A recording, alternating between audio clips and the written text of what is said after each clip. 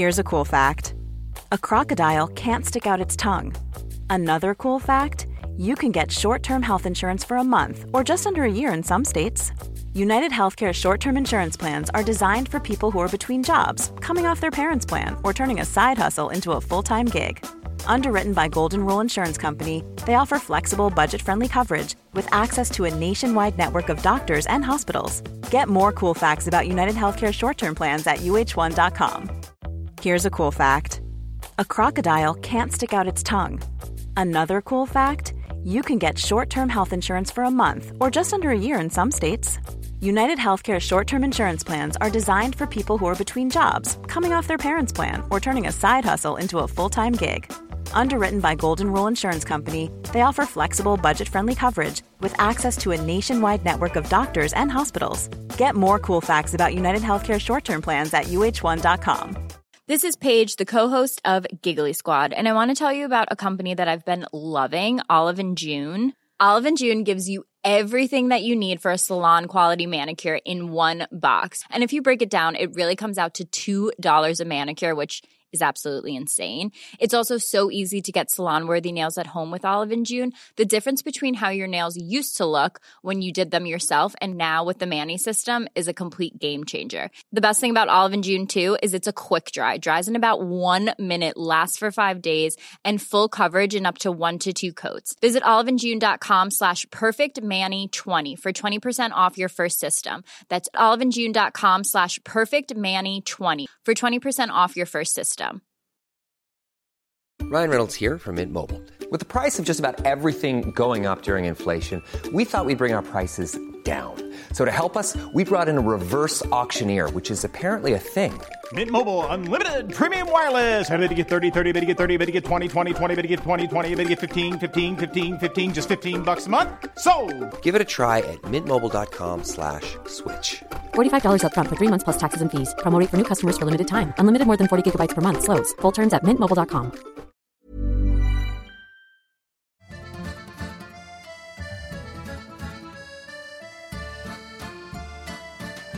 Welcome to another edition of On the Continent, your one-stop shop for everything to do with European football. I'm Dotun Adebayo. I'm Andy Brassel. And I'm Lars Watson. On today's edition, with all the fanfare of a bullfight, Barca announced their return on the big stage with the big boys and a big name signing. We'll see through the smoke and the mirrors. Also, Benfica's fabled coach proves the old footballing adages. You always remember the first time, and it's never as good the second time around. And in what's already been a busy transfer window, we'll take a look at the shape of squads to come. So, Andy, let's start off with Barcelona. Big press conference. They're back. They're back. Did you miss them?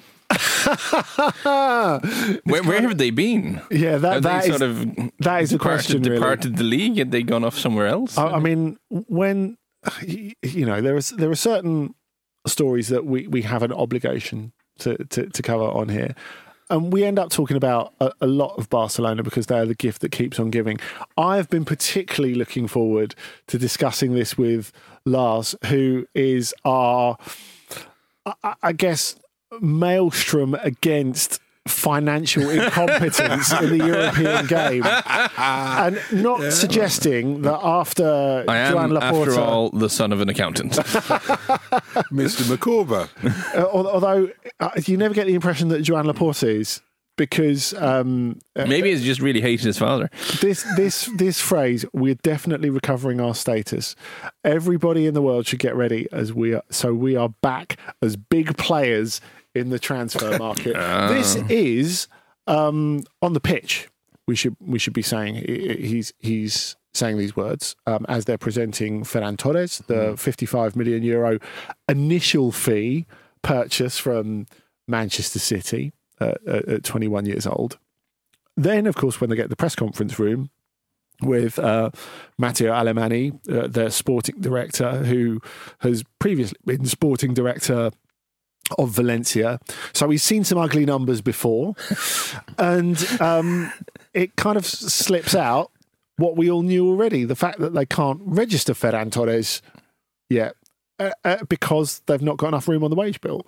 Now, this is all very going back to the start of the season where They sign Eric Garcia, Kun Aguero, Memphis, and can't register them. And it's right up till, think of the transfer deadline as the last minute you can sign players. We're looking at when Barcelona can register the players they have signed, because that is the hole they're in, even after getting rid of the astronomical wages of Leo Messi. And yet they're doing it all over again, and they're back. Lars. Yes, they are back. They're back to doing the things they were doing before. Gift that keeps on giving. Maybe all this giving is part of the problem. No, can I be slightly sort of contrarian, towards myself? Let's you got to mix this up. I can't come on here and moan about these big clubs spending money they don't have every time. It's like you can't play the hits. Actually. You got to do something. That's what people want. I know, but maybe you know what? If you play Stairway to Heaven every time, it gets boring. I think even I have to acknowledge that there is an element of these clubs that you do have to kind of speculate to accumulate a little bit. And I think if we're going to make fun of Barcelona for making stupid decisions, I don't actually think spending good money on Ferran Torres is the worst thing they can do, because he's a young player. He's someone who shows signs of being one of the sort of leading lights of this Spanish generation, someone who I think will play a big role in the Spanish national team going forward. And we are kind of coming towards the end of the pandemic, I suppose. They can look towards the future where there are people in the stadium, maybe the tourists can return, and the finances of football will right themselves. And we can talk a lot about what Barcelona need to do to make a financial recovery and all of this, but the thing is, they need to have a good team on the pitch. Yeah. And they do have some of these sort of outlandish contracts that they signed. I mean, they are expiring, some of them, and they are getting rid of some of these people. So I think it's funny you should say that. As much as it's fun to make fun of Barcelona, because they've spent a lot of money on Torres. They say, we're back, but they can't actually register him yet. It is funny, I get that, but I don't actually think this is the dumbest thing they've done. It does seem like it doesn't quite make sense, but there are reasons, I guess. No, that's right. And of course, the fact that they've got another loan to pay the transfer fee from Goldman Sachs sort of gives them a little sliver of, actually, maybe we could get Erling Haaland, because they're saying, is that what this is all about? Well, this is what they're moving towards. They're like, we're in the mix for these players now. Now, to me, if you're Laporta, the minute you're sat down with Mino Raiola, it's not possible. You can borrow the 75 million to buy him for his buyout clause, which we think becomes active this summer. But signing Haaland will be expensive, not for the fee, for the wages and for what you're paying Raiola. It will be really, really expensive. Now, clearly, it would still be a huge signing for them. Clearly, to my mind, he would experience hitherto untouched realms of frustration, which we've seen little hints of at Dortmund, as the structure around him is not quite right, because clearly he has enormous standards and wants to go and win a load of stuff. I think there are a couple of reasons that Haaland to Barcelona won't happen, and I think that there are reasons on both sides, but both in terms of Raiola and Haaland actually wanting to win. Shifting those wages is still tough, and they are in a difficult position. One, because a couple of those contracts go on. I mean, you hinted at Ousmane Dembele, whose contract is expiring at the end of and Coutinho, the season. Who will be leaving at some point. Yeah, well, yeah. They'll end up still paying some of those wages once he's gone. The Ousmane Dembele is the immediate one. Now, of course, they're trying to renegotiate. They're trying to negotiate a new contract with him. The difficulty is, obviously, it's not going to be cheap. The interesting thing that I saw Dermot Corrigan float recently is the fact that it might actually make financial sense for them to extend him rather than get out from what you believe is a millstone, because of the amortization of the original transfer fee. So you can stretch the, 27 million that's left of it over the extent of his new contract, rather than shoving it all on this year's. I mean, in terms of what that allows them in terms of wages, that doesn't enormously help them, but it does show you just how incredibly complex the situation at Barcelona is. Yeah, I guess that's for listeners who don't spend their lives analysing sort of football finances. It's worth reiterating that a transfer fee doesn't get written off on the books immediately. It gets written off over the course of time, over the period that the player has in the contract. So let's just, for simplicity's sake, say if they'd paid 50 million for Ferran Torres and put him on a 5-year deal, then that will appear in the budget as minus 10 million each year for 5 years. Which, as you say, Andy, when you then reach the ending bits of the contract, if you then extend it, then that gets stretched even further. What's left on it? So that could be a way of making that work. Also, just from a sporting sense, there is a player somewhere in Dembele, right? I mean, if you can keep him healthy, and I think this is an original Andy Brassel joke. If you can buy him an alarm clock, I'd stop using it if he did. But there is an exceptional sort of. He has the pace. He's extremely good one-on-one. There is something there. Great feet. Yeah. So he's maybe worth persevering with if they can find the way to make him make sense.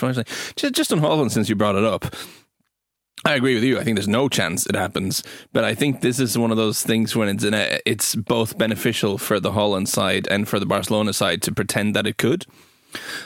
And with all the news around Erling Haaland, I would caution any listener, if you read any news article, certainly right now, saying, he's going there, they're all nonsense, because they don't know yet. They haven't decided. This is the thing everyone knows. What it seems to be what's happening is that Mino Raiola appears to be doing everything in his power to make everyone think this is where he wants to go. He's kind of keeping the channels open to all the potential clubs he could go to. It's his job to provide him with options, isn't it? Yeah, you drum up a market for him, and there's a lot of, in the specific case of Barcelona, let's say hypothetically, and this is just me speculating, this is not me having inside information, my feeling in the very significant Sievertson gut has always been that I think Real Madrid is a very logical place for him to go, and if you want that to be an option, it's not a bad idea to make Real Madrid think that you might go to Barcelona. Just to kind of encourage them to, if you don't sign this guy, might go to the Catalans. You never know. So for from Haaland's side of it, it's very beneficial that Barcelona are at least pretending they can afford him. Whereas from Barcelona's point of view, it makes the fans happy to read those kind of articles. It makes them seem big time, and it's like, oh yeah, we're back. So this is I think it kind of serves everyone's purposes to pretend that this could be a thing, even though certainly as of right now, it doesn't make any sense at all. And that pretty much answers Simon Edelsten's tweet that he sent us, asking how real is Barcelona's interest in Haaland. Is it possible? I think the interest is real. I think it's possible but not likely. I guess just if we're going back to the first period of Laporta and how he got elected in, it was, of course, by saying he was going to go and get David Beckham. Now, this is slightly different, of course, because David Beckham wouldn't even take his calls and his people wouldn't even take his calls. But, their interest was real and it was possible but not likely. And it could end up with a similar conclusion, as Lars says. Though that is an interesting thing to have in the back of your mind when it comes to what you're hoping for and looking for with these big profile signings. Who might get instead? Who's their Ronaldinho? Yeah, because sometimes the thing that they think they want isn't the thing they actually need. Yeah, and thanks on that. If you're Ferran Torres, though, if you're Ferran Torres and you're thinking, hang on a second, you must be thinking, these are the dark arts of football. I go to Manchester City and I'm going to be the next big thing. Doesn't seem to have worked out. So now I'm going to Barcelona. They don't seem to have bought me for the reasons that I thought they bought me for.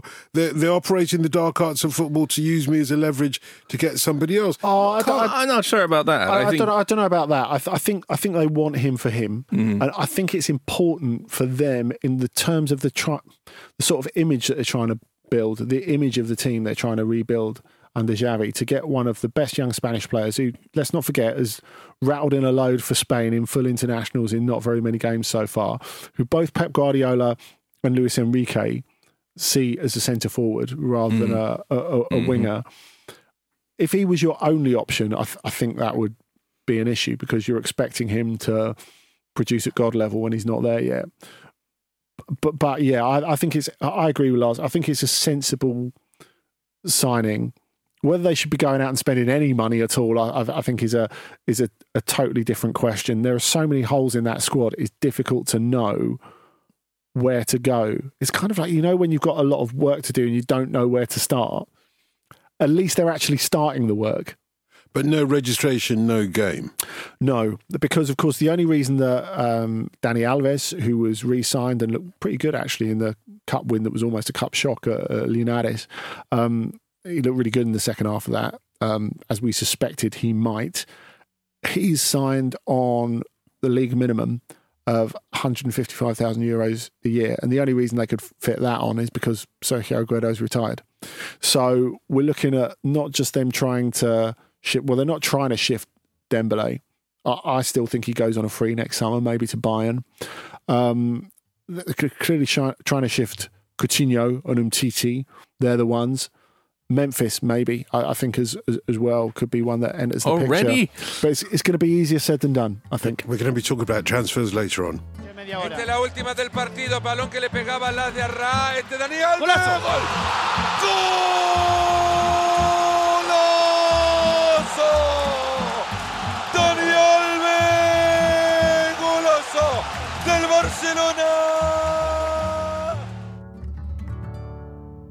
It's about turn, I suppose, in Benfica for the second time. Here we go again with regards to their coach, Jorge Jesus. He's been told to go away. Again. Jesus is not wanted.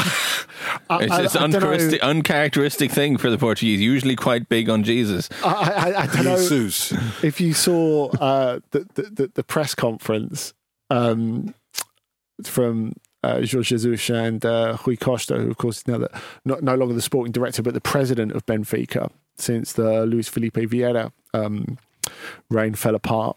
The press conference that they did on the ending of it lasted for about 2 minutes. They both had a quick word, thanked each other, thanked the fans, had a dutiful hug at the end.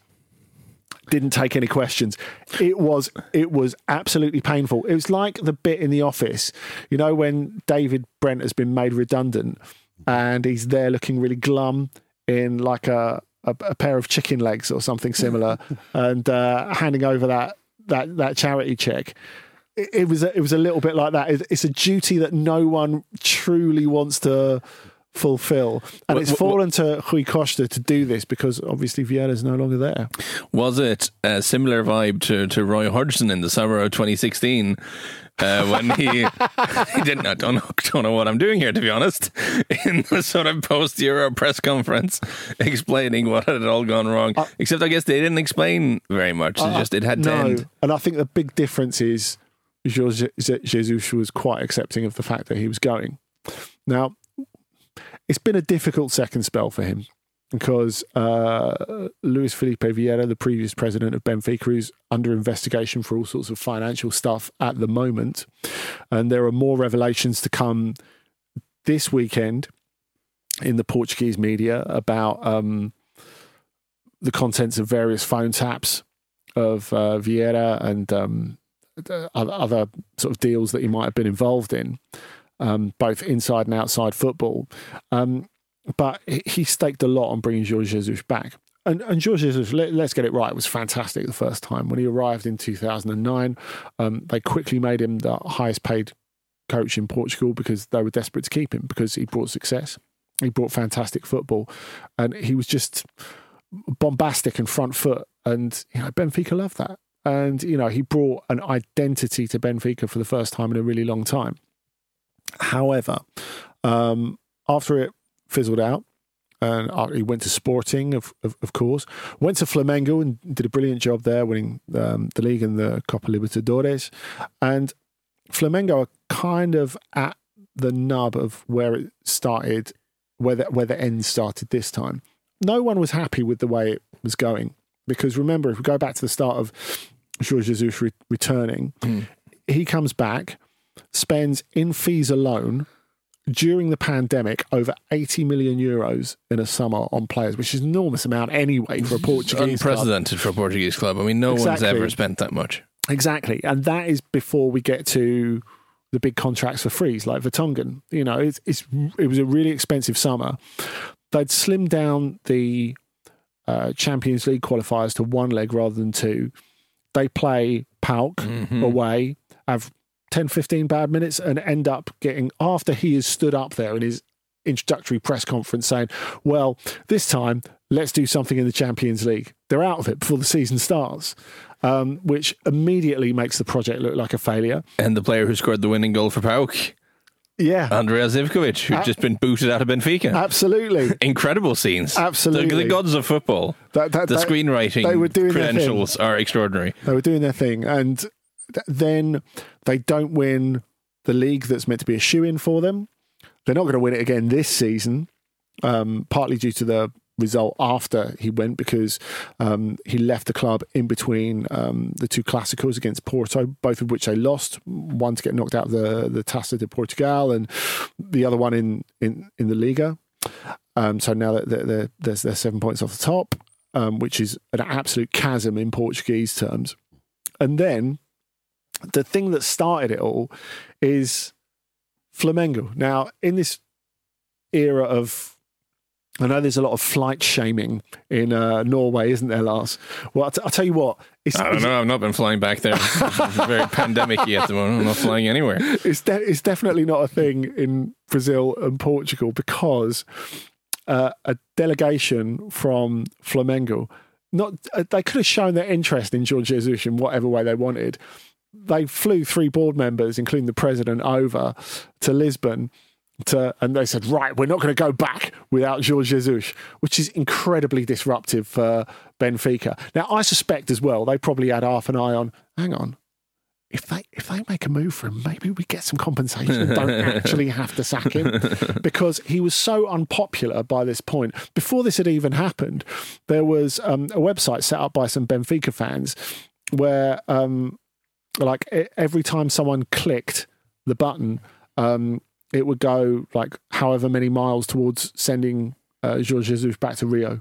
That's his level of popularity in the last couple of months. So then Flamengo they turn up to the Benfica games, so they're like looming there, the Flamengo delegation. And then when Jorge Jesus is not giving them an answer, they upset Braga by making an approach for Carlos Carvalhal. Another one who's kind of on the line, on the hot seat. And then they end up really upsetting the Poland FA by taking away Paulo Sousa. Poland initially refused to let him go, and eventually do let him go. So here we go, Jorge Jesus without a job, and maybe heading for another job in Brazil. Was this all on the same trip? Because that's like a raid. I did this. The old Viking in me approves of that. There's just a group of Brazilian directors who just fly over to Europe. Like, we're not returning without a coach. We're just going to Ryanair it around the continent until we find some kind of coach. None of this Zoom shit. I mean, it's all face to face. Couldn't get the one in Lisbon. Fine, we'll go north to Braga. No, okay, Warsaw then. But if someone was going to jump ship, where would they have gone after Warsaw? That's a good question. But if someone was going to jump ship at an incredibly inconvenient moment, it was always going to be Paulo Sousa, wasn't it? But I feel like having the big Portuguese brain. Well, you're not Portuguese as such, but you keep a weather eye on it, Andy, here in the studio. Why was he that unpopular? Was it just the fact that they lost a couple of games in the league? Because I'm just looking at the league table.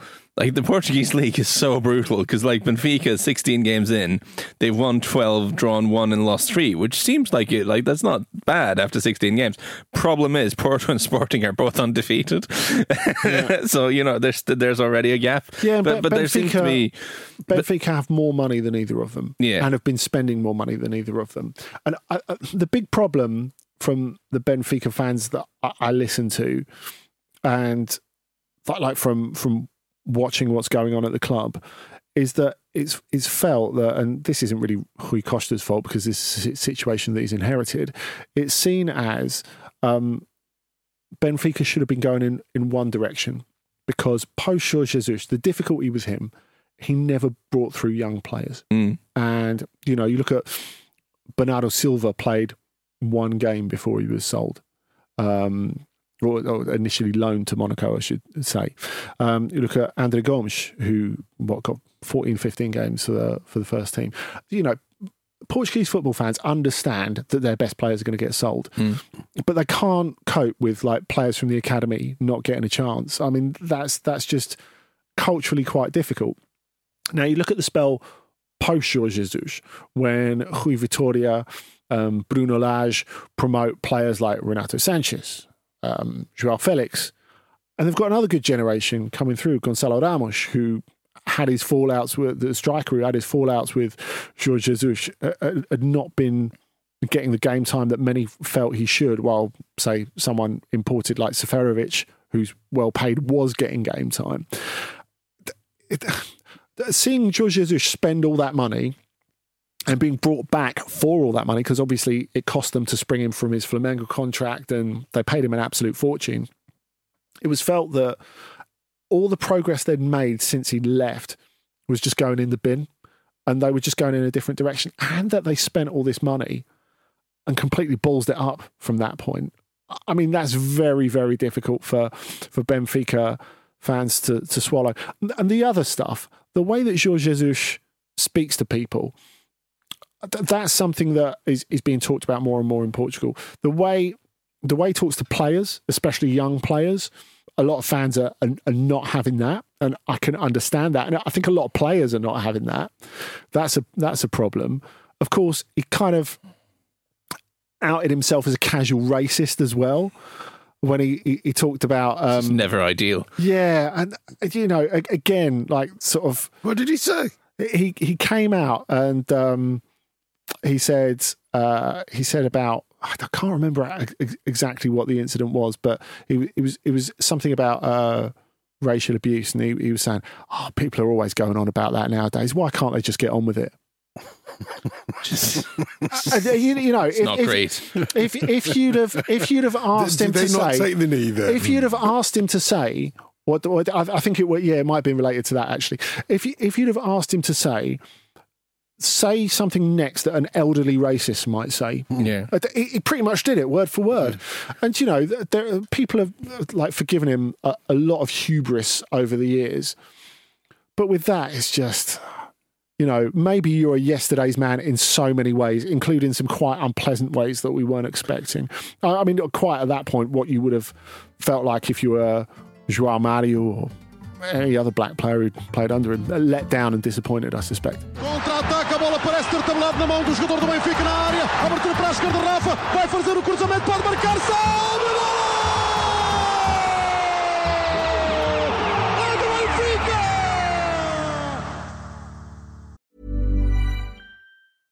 Ryan Reynolds here from Mint Mobile. With the price of just about everything going up during inflation, we thought we'd bring our prices down. So to help us, we brought in a reverse auctioneer, which is apparently a thing. Mint Mobile Unlimited Premium Wireless. How to get 30, 30, bit to get 30, bit to get 20, 20, 20, bit to get 20, 20, bit to get 15, 15, 15, 15, just $15 a month? Sold! Give it a try at mintmobile.com/switch. $45 up front for 3 months plus taxes and fees. Promo rate for new customers for limited time. Unlimited more than 40 gigabytes per month. Slows full terms at mintmobile.com. Cool fact, a crocodile can't stick out its tongue. Also, you can get health insurance for a month or just under a year in some states. United Healthcare short-term insurance plans, underwritten by Golden Rule Insurance Company, offer flexible, budget-friendly coverage for you. Learn more at uh1.com.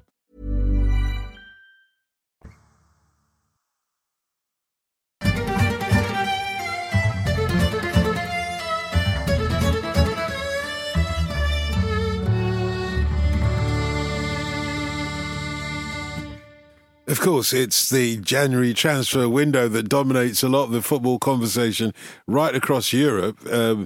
And I suppose Europe is the focus. That's where the talent is, particularly talent that's likely to go to any of the big 3 or 4 leagues, isn't it? Anybody caught your eye so far? Interesting transfer news. Well, actually, seeing as Lars is here, I wanted to... pump him for an in and an out of the MLS, really. Okay. Because I know you're an MLS watcher. I am. So firstly, Lorenzo Insigne looks like he's pretty much going to Toronto from Napoli when it gets the summer. And bearing in mind his age, the length of the contract, the fact he'll be getting paid 3 times as much as he would be at Napoli, who were looking to give him a pay cut. I think that's totally the right thing. The other one is young star, Texan star of US soccer, Ricardo Pepi. Coming over to Augsburg. Yeah. Which is interesting. What do you make of the pair of those? Well, let's do Insigne first, because I've seen a few sort of adverse comments on it, like he's giving up on his career. Like, why would he do this? But I just think he was one of the stars of the Euro. Yeah, he's a great player. He's a great player, Insigne. He's 30, right? And he's been offered a 5-year deal. Is it? On completely wild terms, and this is almost a throwback, because for almost the last decade, MLS has kind of hasn't been the place to go for crazy contracts anymore. The salary levels in Europe has kind of overtaken even what the sort of elite MLS performers earn. And if you're retiring somewhere to feather your nest, it tends to be the Middle East or possibly China for a while, even though before that sort of thing fell down. And we've kind of come out of this sort of big money move to MLS thing. It wasn't a thing for a while. It is with Insigne. Like, the contract he's been offered by Toronto is wild, and it's certainly much more than he would have gotten what he's likely to have gotten anywhere in Europe. And you say he's a great player, I say he's a great player, but he's a 30-year-old winger. If he was going to move somewhere within Europe, he wouldn't be going to the top tier of clubs, I don't think. He's more likely to end up in some of the... Are you sure about No, I don't. I think the appetite for handing out long-term deals to players over 30. But then you have to think of yourself, like, for your financial future. If on the one hand it's a 5-year contract on a massive wedge in a city where you have a good lifestyle and a league that's much more competitive than it used to be on one hand, and on the other you can get maybe a 2-year deal at not one of the top tier clubs in Europe, but one of the sort of more aspirational. I mean, I think that's an equation that's...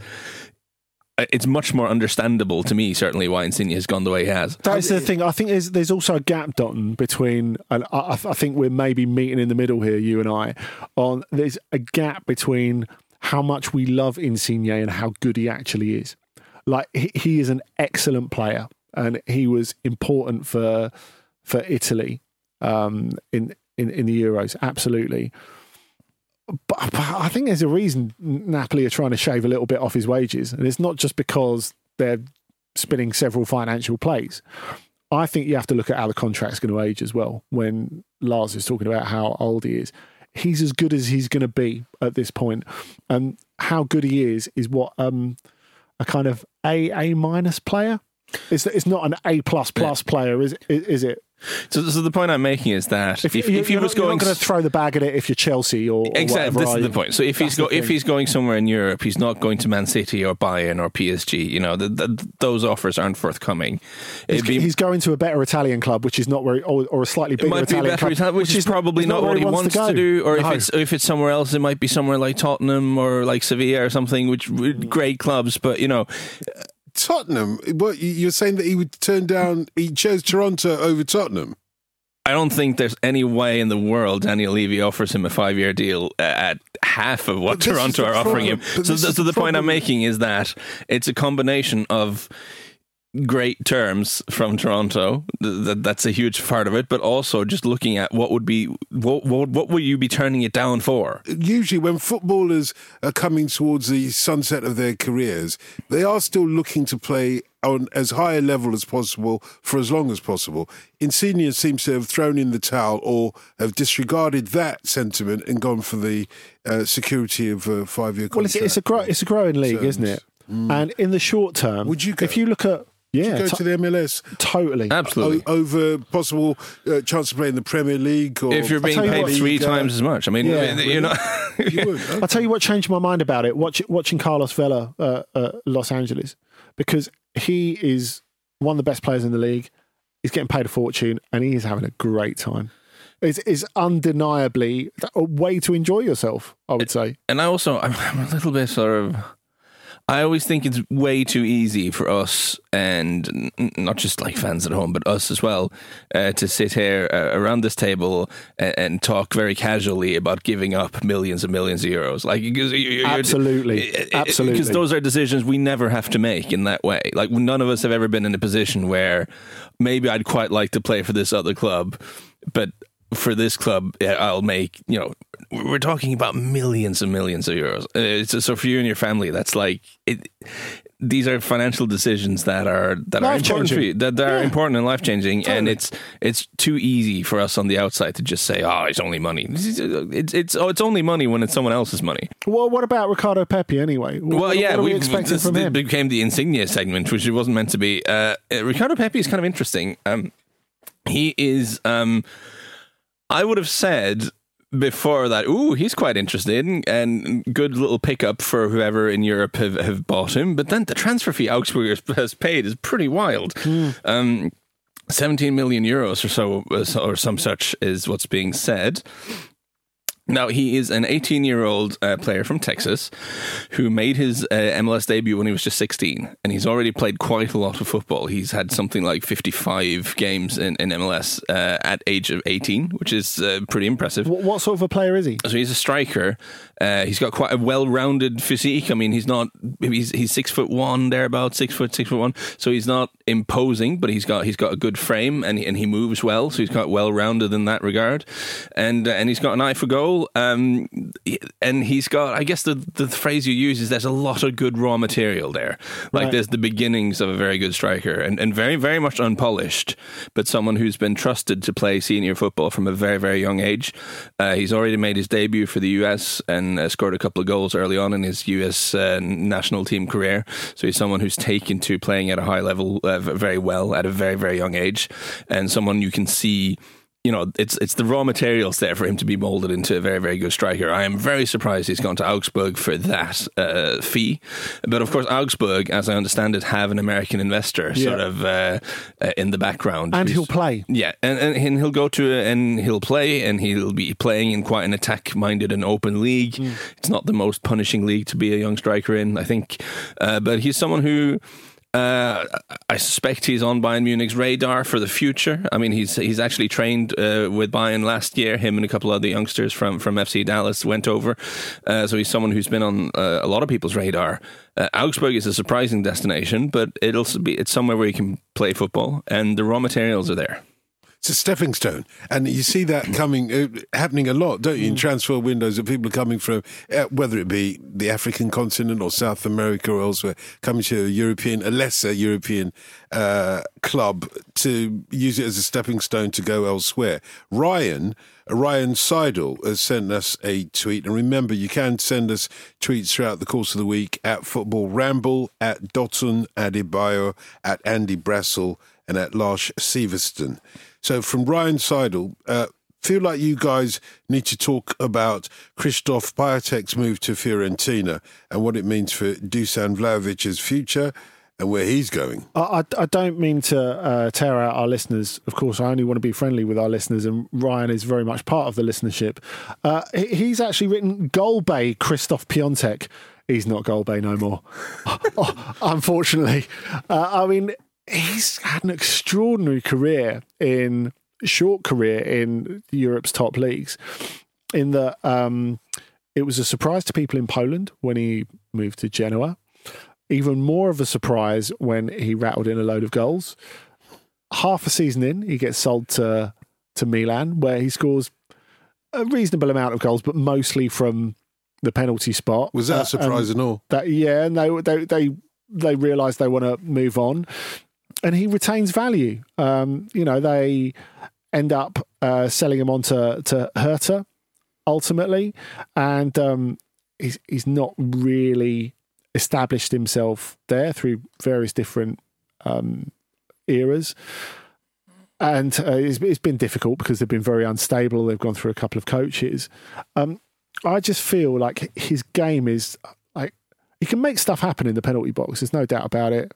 It's great in the air. Decent finisher, but to me it feels, you were talking about Ricardo Pepi at a much younger age. lacks a little bit of polish. I still feel that about Piontek, even though he's a little bit further down the line. He's one of those players who's going to end up having a fortune spent on him in cumulative transfer fees. I guess the David Platt of his time. But maybe he's skipped a couple of the steps that you ideally need in your development as a player. When a striker like that turns up with a name like that, who people in Italy recognise, it suggests one thing, that you're shipping Dusan Vlahovic. I would suggest that he doesn't necessarily go in January. I think Fiorentina would like to sell in January because he's only got a year left on his contract when it gets to summer.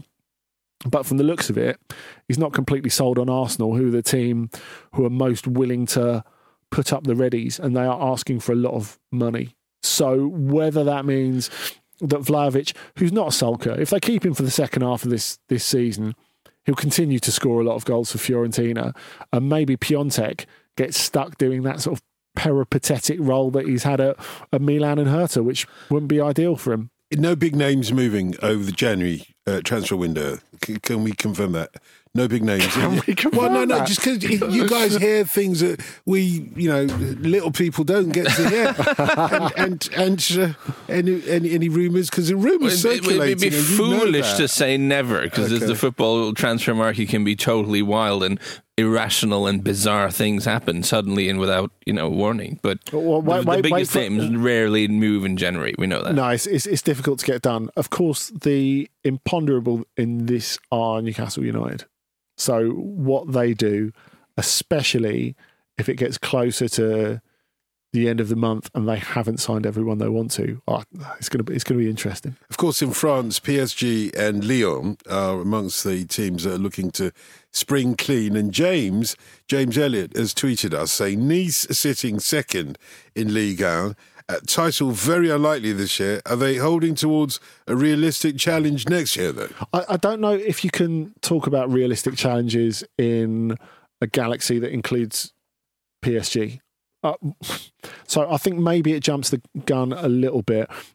As you know, I'm very interested to see how PSG shake out if Mbappe goes. I think that changes the dynamic a lot, possibly negatively. Going back to their January transfer window, what they're hoping to do is get rid of some of their deadwood. We were talking about how difficult it is for Barcelona to get rid of deadwood. Of course, the impetus is not so great for them to do so with Paris Saint-Germain, but it's more difficult in the sense that their players are paid an absolutely heinous amount of money, and we're forever hearing how the likes of Layvin Kurzawa, Julian Draxler, who received extensions in the relatively recent past, they're having a great time living in Paris, and they're paid an absolute fortune. So why would they? The Deadwood? Why would they? So why would they want to go somewhere gilded Deadwood, less glamorous, to do more work for less money, much less money? So it's going to be tough for them. As far as Nice go, I like the way they're gradually building. I think if Hugo Lloris didn't sign again with Tottenham and went back there, that would be a huge signal of something happening. Is there any suggestion that might happen? Yeah, there is. I mean, he's still very attached to like where he's from. He's got a very nice house there as well. He's got family there. There's no doubt about it. You don't need to tell Hugo that. You're preaching to the converted. So if they could convince him, that would be something else. I find, in title terms, going back to James's question, for next season, you can't count him out while Christophe Galtier is there, because he's the best coach in the division. And I think the way they're building is very organic. But then again, they've got a bit of deadwood to get rid of themselves. A better coach than Pochettino, then? Yeah, for me, yeah. For you, Zorlosh? Sacrilege. Just say yes. No. That's the correct answer. It's not. Okay. Nonsense. No, I'm joking, of course, but also not. So it's that time when we turn to your culinary skills in selecting a game of the week each, please. Do you want to start, Lars? You got one? Yeah, because I think I know Andy has... There's an obvious one for Andy, isn't there, on Sunday? There are loads of obvious ones. Okay. So, I'm getting hungry, guys. Fine. Okay. let's just. Okay. Well, I'm going to Serie A anyway. Where. I mean, we can't have games on the Thursday as game of the week because most of our listeners might not get around to listening to this before then. So let's jump on to Sunday because there is a full round of fixtures in the Serie A this afternoon, which is exciting. But it's a crucial couple of days, I feel, for Jose Mourinho and Roma, who are, you know. They're not in a great way, but they're still sort of kind of within touching distance of something. If they can have a couple of good wins now, then you feel that they could have a straight run towards maybe getting a Champions League place in the spring. I mean, they're not completely out of it. And they play AC Milan now this afternoon for a Thursday. AC Milan, who've kind of been flagging a little bit and dropping a little bit behind Inter in the sort of title thing. But then on Sunday, they play Juventus. So they've in a couple of days, Roma are playing AC Milan and Juventus.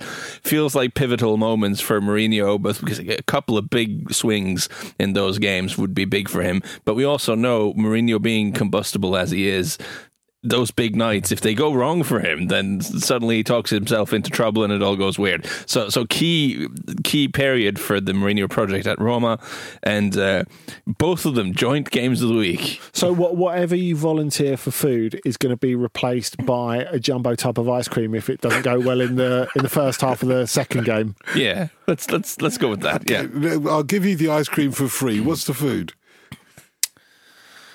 I was going to be boring and go pizza, but then again, we're talking Roma, aren't we? And I'm very much the sort of Neapolitan pizza man. Yeah, go for it. Why not? A margarita? Margarita's good enough. I'm sure Romans would be fine for that. They won't be fine with that. Yeah, they won't argue. What about you? I'm going to go for Saturday night. I'm going to go for Real Madrid versus Valencia because Real Madrid having a mini little bit of pressure put on them by them losing on the first weekend back at Getafe, which are very poor. Getafe really surging under Quique Sanchez Flores away from the bottom, and Sevilla winning at Cadiz on Monday night. So I want to believe that there's going to be a title race. I want to believe that Valencia are going to go there and give them a game. Of course, there have been various injury and COVID absences for Real Madrid as well. The thing with Valencia, they're so unpredictable, and their coach Jose Bordalas, who is a master of the dark arts, but I have such a lot of time for. The interesting thing with him since the opening of the transfer window, he's been saying, well, if Valencia want to be a big club, we have to sign some players, which I'm really surprised to hear from him, because he always seems such a modest, do the wrong things right kind of coach. Well, if you've seen Getafe play over the last couple of seasons, you know what I mean. Mm-hmm. But I think it's interesting because these sort of power struggles always happen at Valencia. Why always Valencia? Anyway, if he's going to take on the board, especially in terms of getting them to put their hand in their pocket, well, one would suggest it's only going to end one way. It's going to be an interesting month for Valencia anyway. Well put, Andy, but I have to say, this says an awful lot about how Lyon's season is going, that you've completely ignored Lyon PSG on Sunday and you've gone. Yeah. But I mean, that is a diss. That's a diss by omission. Never mind that, what you can eat. It's something to be endured. Also, Valencian paella will make the January blues go away. And I can cook it.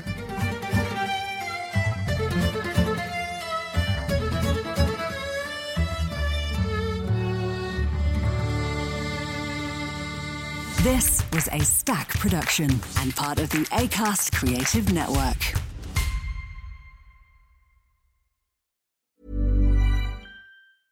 Cool fact, a crocodile can't stick out its tongue. Also, you can get health insurance for a month or just under a year in some states. United Healthcare short-term insurance plans, underwritten by Golden Rule Insurance Company, offer flexible, budget-friendly coverage for you. Learn more at uh1.com.